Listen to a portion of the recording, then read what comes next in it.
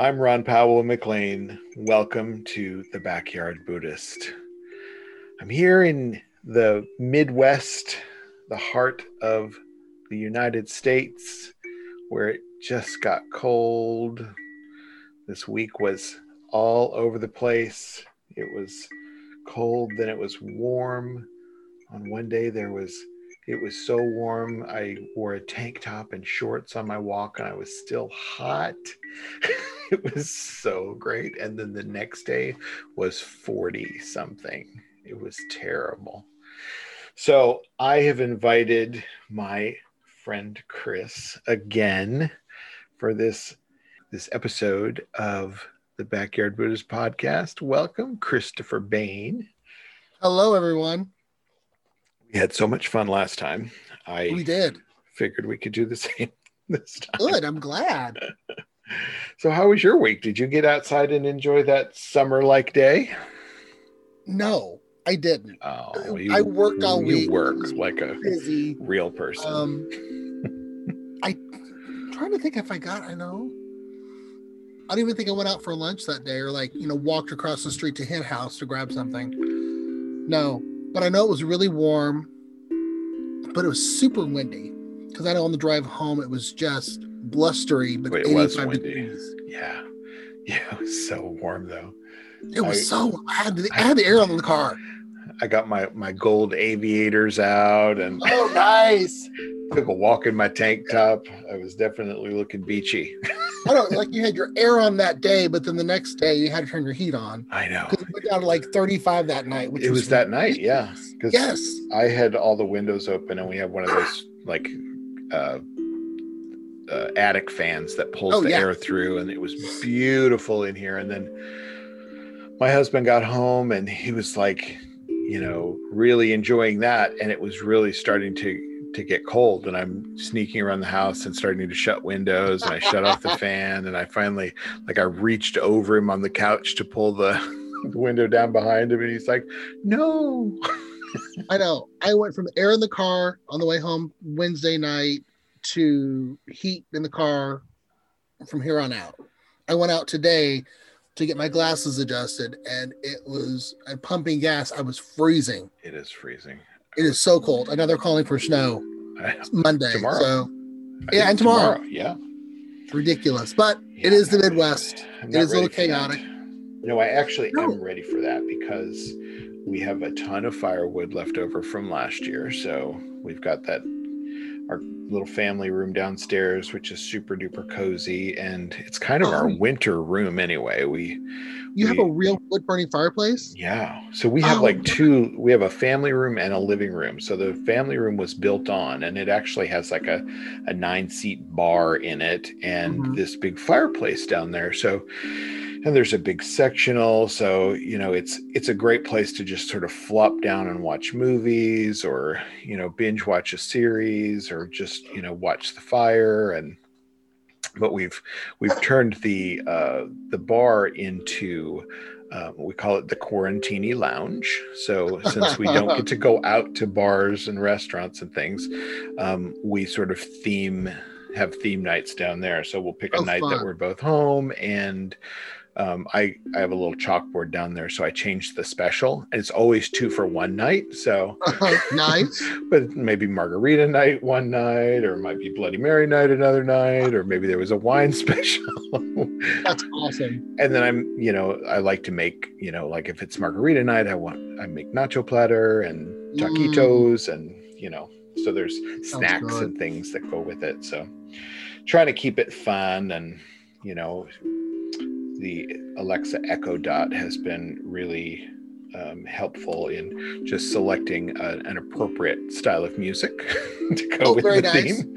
So it's fun. Very cool. Yeah.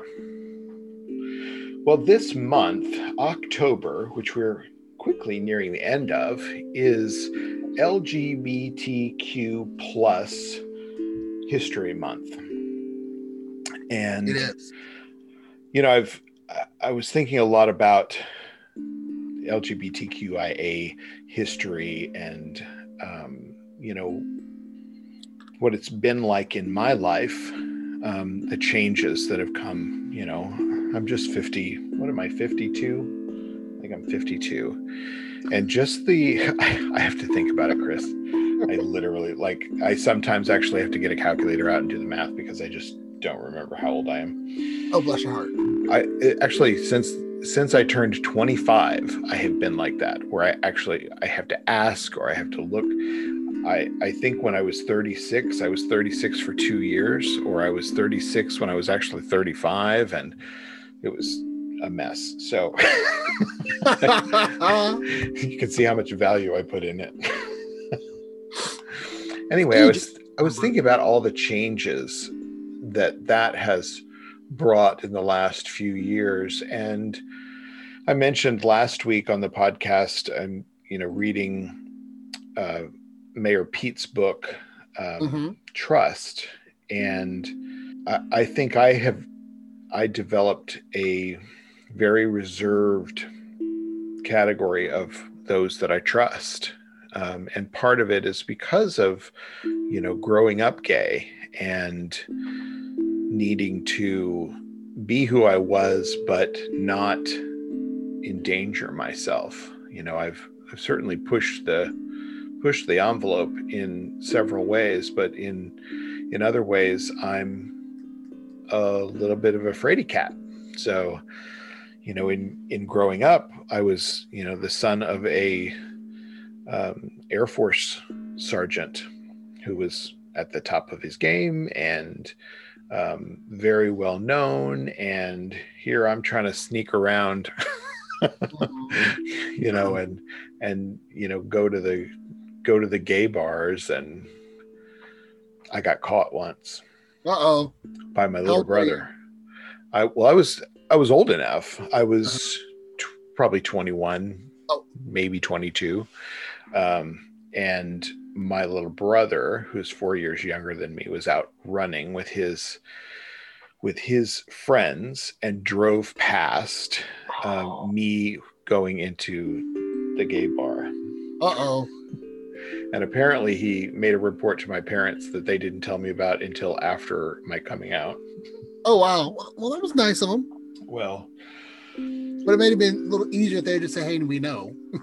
Well, the threat was that me having an out lifestyle would somehow jeopardize my father's career and his security clearance. Makes sense. I remember my mother lecturing me and saying, your father's going to lose his security clearance. Oh, wow. From this. And I'm like, yeah, well, then that's a lot of pressure. It was a lot of pressure, which I still feel in a general way. I think that I am conservative in many ways. My husband is, a New Yorker, and, kind of, we're about the same age. So he, grew up in the 90s in New York when everything was super heyday, and, he's, tells me about, going to, these big giant bars and drinking next to Grace Jones, and it's something I can't even fathom. But we're in Kansas City, and when he wants to walk down the street hand in hand with his 52-year-old husband, I tend to seize up. We're the same way. I mean, Andy and I are both from mid-Missouri. I'm from a very conservative family. His is pseudo-conservative, but you just didn't do that. I mean, I don't know.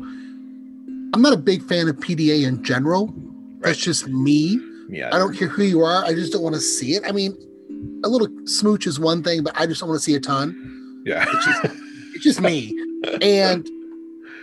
But we just don't. And I think, being raised in a small town in mid-Missouri, you did not display much of anything. And that's because it was not safe. And I can imagine that it still isn't. I think it's probably maybe a little more accepted, tolerated, which Tolerated. I don't like think that word. I think in some areas it's tolerated, in some areas it's probably just eye rolled and that's it. In other places it's, not a chance in hell. Yeah. But I definitely, when I came out, I actually I was living in a college town at that time, Columbia, Missouri, and I felt comfortable being a little bit more of myself. But if I would drive 35 minutes back to my hometown, it was straight and narrow, flew right, everything. Never once would even admit I was gay. In the past 20 years, I've been back to my hometown twice. And my mom still lives there. What age did you move?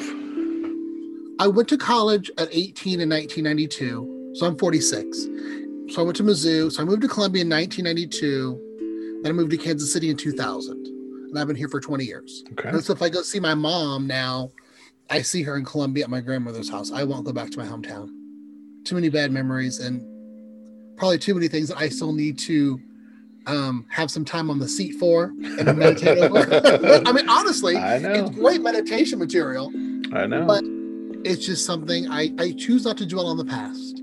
I don't let it ruin my future or my present. Right. But it's there. I think I've gotten to the point that I'm pretty comfortable in my skin. Mm-hmm. I have anxiety. So there's a little bit of that that sneaks in every now and then. But I will say that my life is so very plain to me and mundane that I kind of forget sometimes that I have the label of gay. Oh, absolutely. I mean, literally, we're both married men. Right. We have careers. We have husbands who have careers. We have houses. Right. We have pets. It's, I mean, you've got to go grocery shopping and do laundry and mow the lawn. And Andy, my husband, and I, we joke we're like the old boring couple out of everybody because totally we do. We go to, he works from home. I go to the office every day, come home, we cook dinner, we talk about our day, we go to bed. I mean, it's pretty dull, but it's happiness. Right. It's satisfying. Right. Comfortable and completely. Yeah. And it's so nice in this day and age that we get to be ourselves and work for places that allow that. Because I'll tell you, in college, that was a fear of mine. Looking back, early 90s, there wasn't anything, or even growing up in the 80s, there wasn't anybody on TV who would be a role model. Right. And being college in the 90s, it was like, can I be gay and work for this company? Right. What can I do? It was all about that negotiation, like of how do I do this? How do I do this at night and not take it to work in the morning? Right. And I got really good at it. Yeah. For several years. I mean, probably 5 years. Wearing a shirt and tie to office every day, and at night going home and eating, and then putting on something else and going out and partying it up. Right. And occasionally running into someone from work and going, oops. Absolutely. Absolutely. Now flash forward 20 years later, I mean, I work for a company where my picture has been posted on our intranet site as, a gay leader within the health system. Mm-hmm.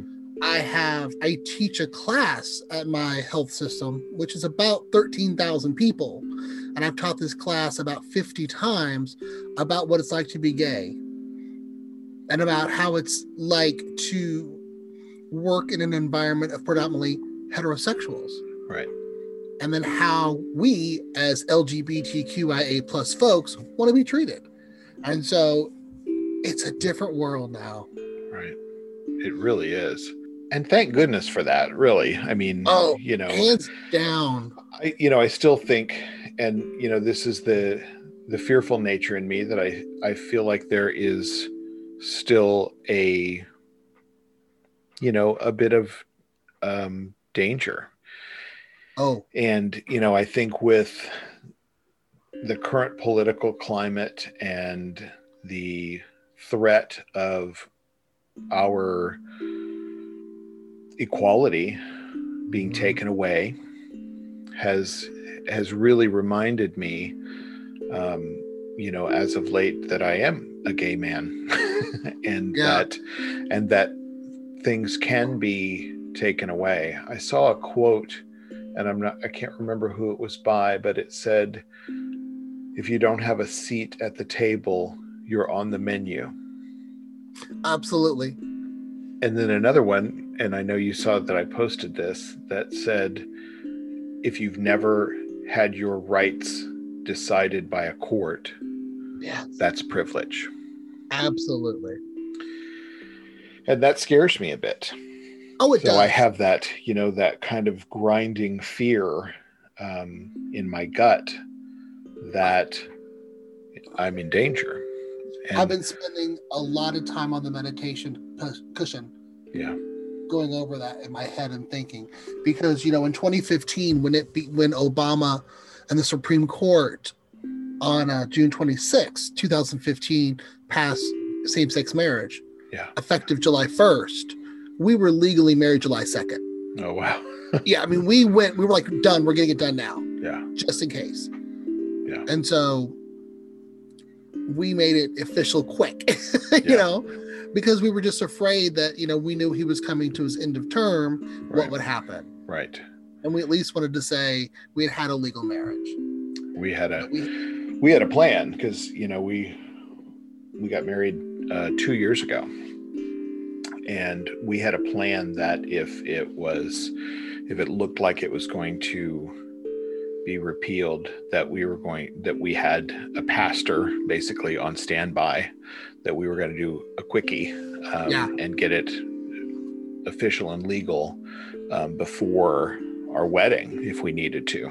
So luckily it was still in force, and everything was great. And it still just blows my mind that these are the thoughts we're having these days, and we have to think this way. Looking back, at our history, so much has changed over the last 100 years.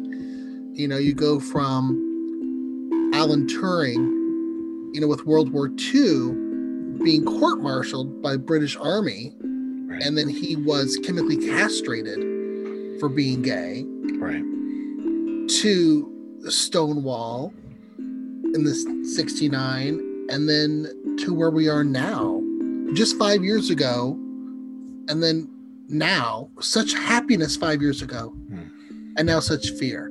Right. And then this week, the statement comes out from the Pope, and knowing that I grew up Catholic, my mother-in-law, who I adore, by the way, I think she's a super cool woman. She sent me, in joy and happiness, sent me the clip of that statement that he, came out and, was approving of civil unions. And Chris, I still haven't replied, because all I could think was, privilege doesn't understand that that's not equality. Not in the least bit. That's not equality. When it's equal but separate is not a healthy place to be, because that means that it has the potential of being separated again. Absolutely. It's definitely back of the bus. And my kind of comical irritation is that I think in my mind that if they're gonna take away my rights, then I'm gonna take the value of that off my taxes. There you go. I don't think that'll work, but one thing I go back to is, I think in my history, Buddhism has allowed me to be more comfortable in my own shoes. Yes. Because I think spending time on the cushion and just thinking, being with my thoughts, and I'm a determined person. I can be very bossy. I can be kind of a pain in the ass, but I always want to be what's right and what's fair for everyone. And I don't want to shy away from issues. And I think in my life I have. And, you know, with coming out, I was unsure where I felt I fit religiously. And I remember I would go to church and I wouldn't speak. I thought, well, they're going to look at me and go, who's the gay kid? You know? And so through my own struggles with what I wanted and what I believed and what I felt, I kind of left any type of religion, anything, the whole gamut. I just walked away from all of it. Didn't even think about it for years. We were working on me, basically. And it was when I found Buddhism and discovered meditation and discovered sitting in my discomfort. Mm-hmm. And there was a lot of discomfort to sit with. It made me feel more empowered. Right. Through my own comfort. Realizing this is me. And I've been practicing for 4 years now, almost 5. I had to look at my arm. It's just been that.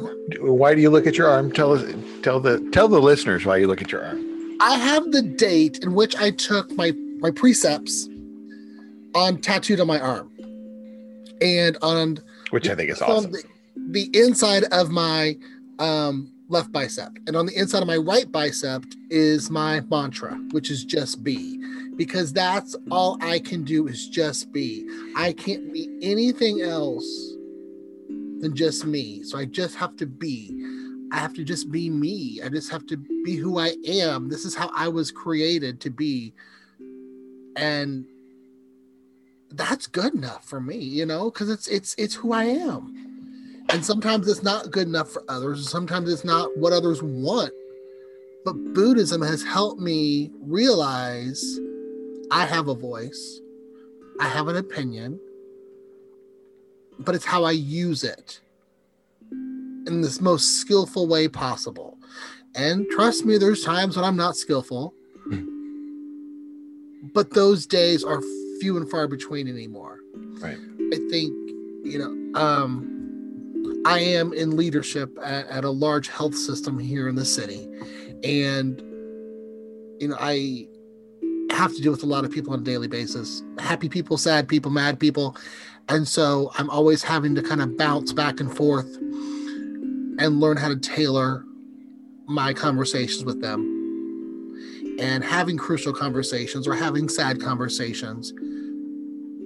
And I think spending time on the couch, on the cushion, not on the cushion. Sometimes sitting on my couch is where I meditate, but it allows me to better focus and better handle those situations. And there's times when I've had people ask me if I was gay, and I, you know, sometimes I would shy away from it, or I would want to deter the conversation, take a sharp right turn. Why does it matter? And now I'm like, yes, I am. And I'm not ashamed. I've never been ashamed. Well, I take that back. As a teenager, yes, there's always that shame, I think. But as an adult, I've never been ashamed of who I am. Yeah. But I think the older I've gotten, being more comfortable in my skin, I'm proud to be who I am. And Buddhism has been a huge, huge part of that journey to get me to where I am. Right. Now, if Buddhism could just help me drop 10 pounds, that's another story. No, I'm working on that. Let's make it 20, okay? Let's be honest. But still, no. 10 at a time is fine. Exactly. It's baby steps, right?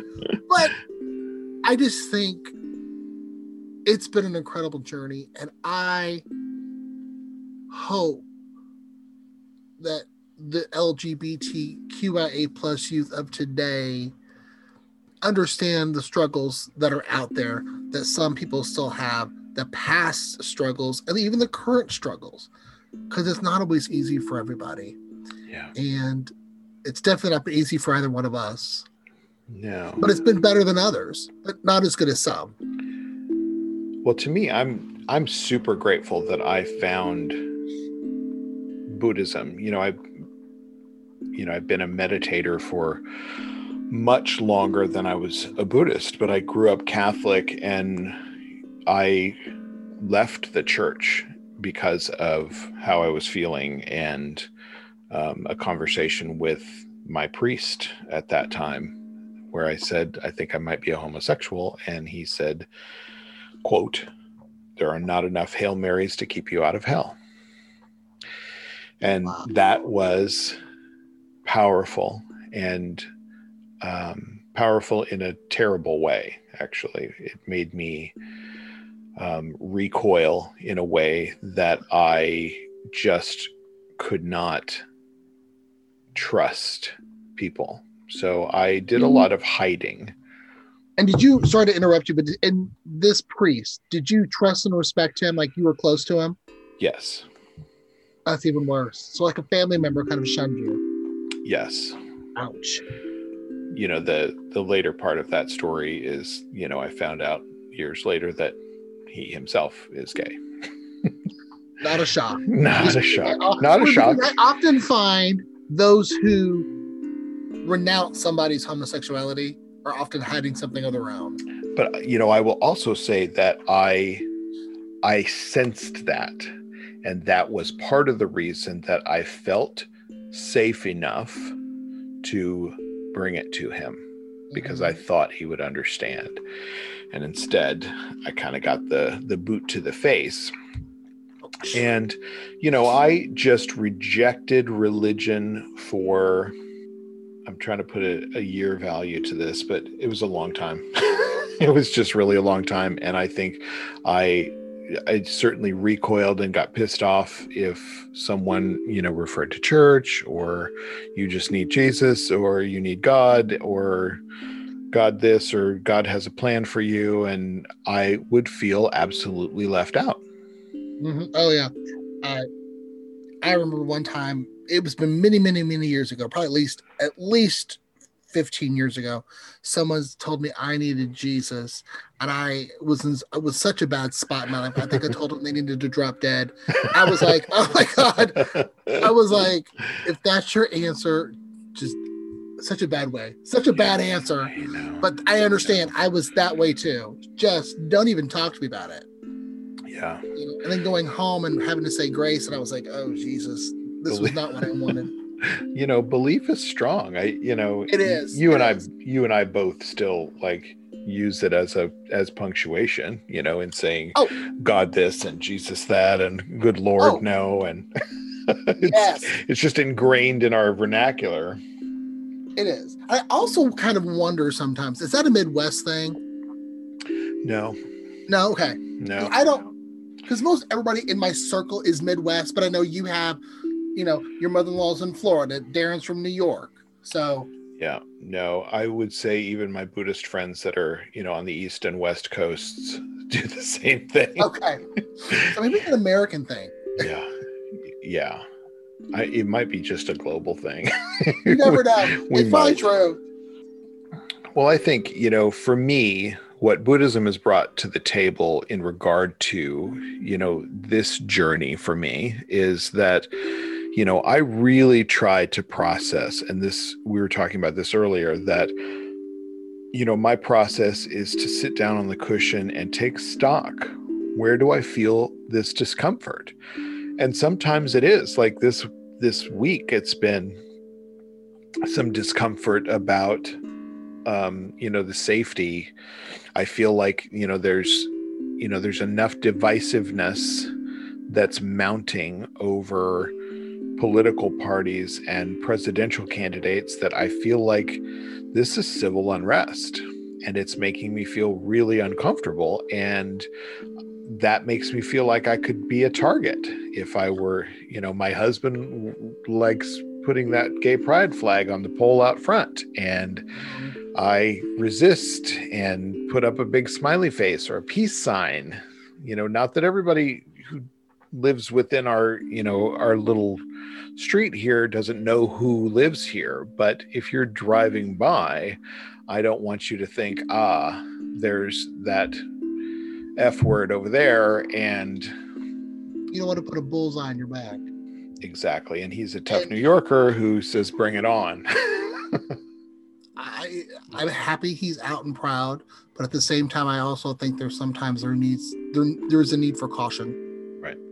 Especially, it's no secret right now, we're in the Midwest and violence in our city is at an all-time high. Mm-hmm. Right. Which is kind of disheartening. And also, even like this year alone, there's been a record number of transgender murders. Yeah. I mean, and it's just, and there's been a number of them in the city. Right. The past few years.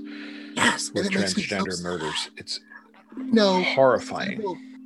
And it just makes me sad that somebody would want to do harm just because they're just being their true self. Right. And that's what gets me. It's they're trying to live their authentic life. And someone's threatened by that. Oh, yeah. Well, I think, that kind of goes back to, when I first, took a significant glance in the direction of Buddhism. And of course, I started doing the math, doing the exercise of investigating and seeing what is my safety level within this religion. How does Buddhism feel about gays? And I get that question a lot. And, I think certainly Buddhism shifts to the culture that it is introduced into. So it's moved throughout the world, and each culture that it is, adopted into, it takes on a bit of a different thing. But, there's nothing really within the Buddhist teachings that really talks about gender or, sexual orientation or gender identification, anything like that. There's nothing in there which says to me, this is a safe place. Because really at the core of, this alaya within each of us, which is that central consciousness within each of us, there is no identification to gender or orientation or political party or race. It's so funny that you mentioned that you had done a little research, because probably about 2014, maybe early 2015, when I was looking to get back into something, maybe I needed something in my life. And I remember Googling which religions, which organizations are accepting of homosexuality. What did you find? A lot of tolerance, or a lot of, the Bible says this, so no. And then I remember Googling Buddhism, and it was very much empty. There was nothing really discussed. Neutral, yeah, super neutral, right? And which was refreshing. And also I thought, well, I really need to look more into Buddhism, because I don't know too terribly much about it, except I knew where some temples were within the metro area that, you've seen driving past. Right. That was really it. And it was once I started doing some readings and then going to that first, I went to a couple Sangha groups, and that's when I first met you. I was like, oh, and then I realized he looks gay. Well, it's so funny because I went with my younger brother, right, and to the very first time to a Sangha service, and I remember looking around and I noticed, there was you, and there were several other guys there who, to me, not being stereotypical, but I just thought your gaydar went off. Yeah, my gaydar was going off. I'm like, okay. And I thought, this is safe. Yeah. This is safe. I remember you and your brother coming, and I thought you were a couple. And I was like, that's the weirdest couple. Like, I cannot picture them like together, but you were always there and you seemed, affectionate. And I'm like, my little brother. Yeah. And where is he now? Yeah, he doesn't show up. No. Well, that's another whole. Yes. That's another. I need like 5 podcasts for that one. That'll be next month's podcast series. For real. What happened to Chris's brother? Yeah. Where's Tim? And anyone that I meet through the Song of Services, they're just so open to whatever. They're just refreshing. They're just nice people who just want to live a better life, who just want to be better people. Right. We're navigating through the same minutia and the same crap that we all are. Right. We're all the same, just different heights and weights and hair color. Right. Or lack of hair. You know? I mean, right. It's just, you know, we all put our pants on one leg at a time. Or maybe not. I don't know. You could be like a jumper. I've never tried that. I'm not that tall anyway. I would face plant, but exactly. And you're not that graceful. No. But I'm too short. Right. I wear scrubs half the time anyway, so it's pretty easy. I wear the meditation jammies, Oh, God, I love those. So comfy in those.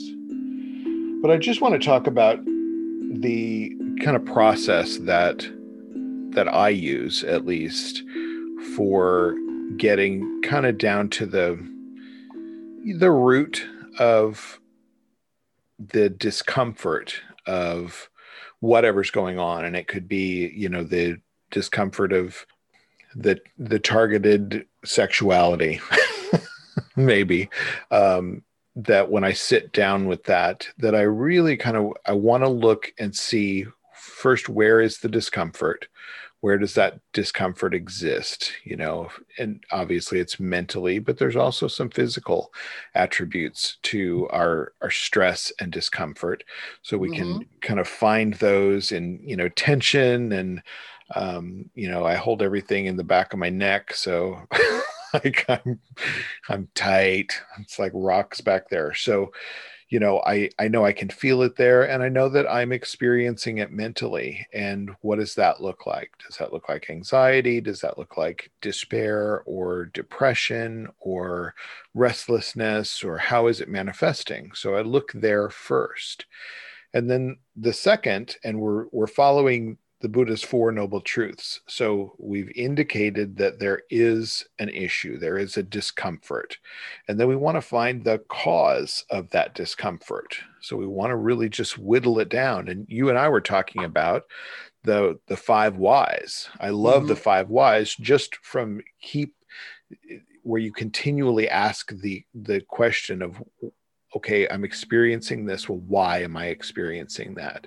And when you knuckle down to, okay, here's a descriptor, or here's a reason why. Well, why am I feeling that? And keep going until you have no further to go. And for me, most of that, working through stress and vulnerability and shame, at the bottom of pretty much all of my discomfort is fear. Fear of, and usually have to fill in the blank. Fear of failure, fear of physical harm, or acceptance. Someone yelling something at me, like fear of a reaction that's not skillful. Right. But the 5 whys to me are so important, because if you just look at the surface level of an issue, you're never going to fix the problem. You've got to drill down to figure out what is the root cause. Anytime there's a major issue that happens, we do root cause analyses. And that's essentially what this is, in just a little bit more primitive form. Right. But it's a simpler form as well, just asking why. I've got a headache. Why? Well, because I've been reading too much. Why am I reading too much? Right. Because I'm restless and I can't sleep at night. Why can't you sleep at night? Right. Because I'm stressed out. Because my mind's going too much. Yeah. What are you thinking about? Because I'm scared. Right. What are you scared of? The election. Okay. Right. What can we do? Why are you scared of the election? Yeah. Keep going. I don't want to lose my human rights. Right. As a gay man. I don't want to be in danger going to the grocery store. Mm-hmm. And so you just keep drilling down, and it's really great because you can do this with everything. But then when you hit that, there's no more whys to go. You find that problem. That's where you take to your cushion then I want to say, then the solution is to apply the wisdom of awakened awareness. When we understand that there's fear at the bottom of this, and that's fear of this, that really turning on the light, like shining the spotlight right on that thing, we understand the nature of it. We understand that we are having a physical and mental human reaction, and then we can get in front of it and do something to lessen the suffering, the discomfort, the dissatisfaction that is perpetuating itself. Because there's always something, there's always a root. There's always a cause of your suffering. It's just sometimes you may think it's one cause, but it's really another because we're not going deep enough.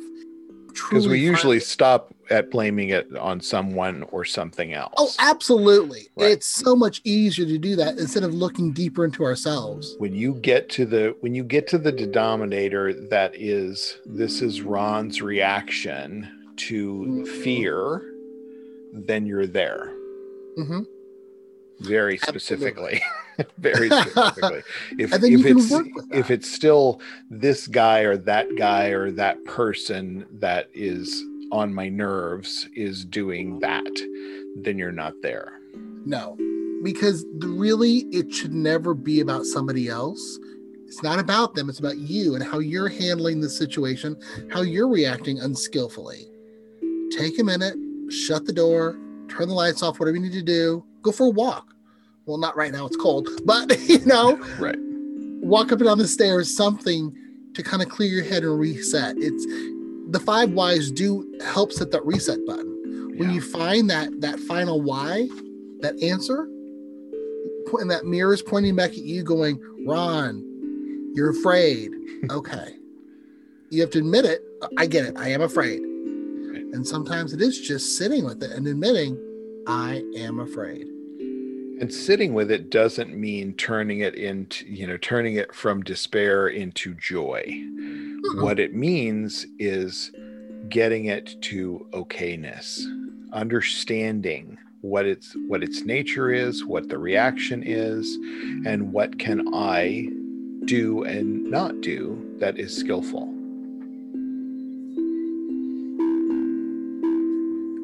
Oftentimes acting unskillful, it's such a reaction. Right. Instead of just pausing, taking that moment. In my opinion, unskillful behavior is unconscious behavior.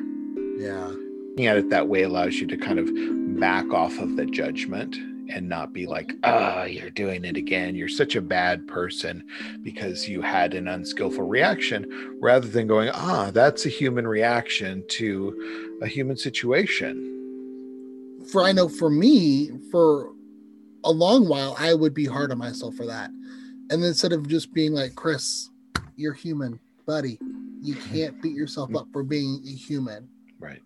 Because oftentimes the fastest thing to do is just have those reactions back to someone else instead of just pausing, taking a second. Yeah. Because sometimes if you just do that, the situation's resolved a lot quicker than if you are hard on yourself for having that unskillfulness. Right. Because I think for me, I'll dwell on something for far too long. Why did I do that? It was so stupid. What if I had just done this? Just you're a human being. Right. We all make human mistakes or human errors, or just we make human. I don't know how else to say it. Right. It's, sometimes it's the human doing that does us in, that we just do, we feel the need to always have a reaction rather than to just kind of sit back and watch and go, that's it's funny that feeling really uncomfortable and vulnerable. Sometimes I've learned probably over the past year or so that I do just need to not say things, because I'm always the one. My mother, she would probably die if I admitted this, but she was right for the fact that I've always got to have the last word. I always want to keep going and bantering and saying my piece, but it is much easier and much more skillful just to not say a word. Right. Or just nod. Well, and I think the one thing that I know for sure, I sound like Oprah. The one thing that I know for sure is that when I really get down to the, understanding the cause of my own reaction, there's always a, oh, aha, there I am. There it is. And it's just plain to me. And it's there's no stress behind that. It's a relief to see what's actually going on and know, it's really just, it's the spark that came from the situation. It's just a reaction that came from that situation. And that reaction was probably built on bias from a previous experience. So to really undo the conditioning of those experiences, we have to stay awake and aware. So our practice becomes awareness in this moment practice, always trying to make certain that we have a foot in this present moment where there's nowhere else to go, but just be here where it's most important, where everything is sparking and everything is happening right here and now, not 20 years ago, not 10 years ago, and not 5 minutes ago. It's right here, right now. And my reaction, my awakened reaction matters. Absolutely. Yeah. This is where it happens, right here. I love that that Jill Bolte Taylor, Dr. Jill Bolte Taylor quote, and I always get it wrong, but it's basically, be the owner of the energy that you show up here with. I like that. Yeah. And I'm paraphrasing, but it's similar. Yeah, energy means a lot. Yeah. Yeah, your energy, your attitude, your position, when you come in with all your trust barriers up, it's going to show. Walls are meant for a house. Walls are meant for a house. I just said that. It's okay. I know. It's good. Oh, man. Well, this has gone so fast. Oh, I feel like we have, an hour more that we could talk about this stuff. And, you'll be definitely going to have you back on in the future. Oh, yeah. We just sit here and just chat forever. Exactly. We're just turning on record for your benefit, folks. It's all it is. And we hope that is of benefit. And I am so happy to see all of the downloads from all over the world. I feel like when I started the Backyard Buddhist podcast that I was literally thinking about setting a recorder up in my backyard and recording from there. And my backyard has now become the entire globe, which is amazing to me. And we're here in the heart of America, in the heart of whatever kind of craziness is going to come out of this election. And, we might become drinking buddies. Never know. You never know. You're welcome to the Quarantini Lounge with Darren and I. Bring Andy. We'll have a 4-for-1. Another podcast from that. The Quarantini Lounge. Live from the Quarantini Lounge. Oh, I like that a lot. In Overland Park. That one may have to be a YouTube one, though. Not just a podcast, amazing. It's just you live. I love it. All right, our friends from all over the globe, we'll see you next week. Remember, you have to be present to win. Bye now. Bye, y'all.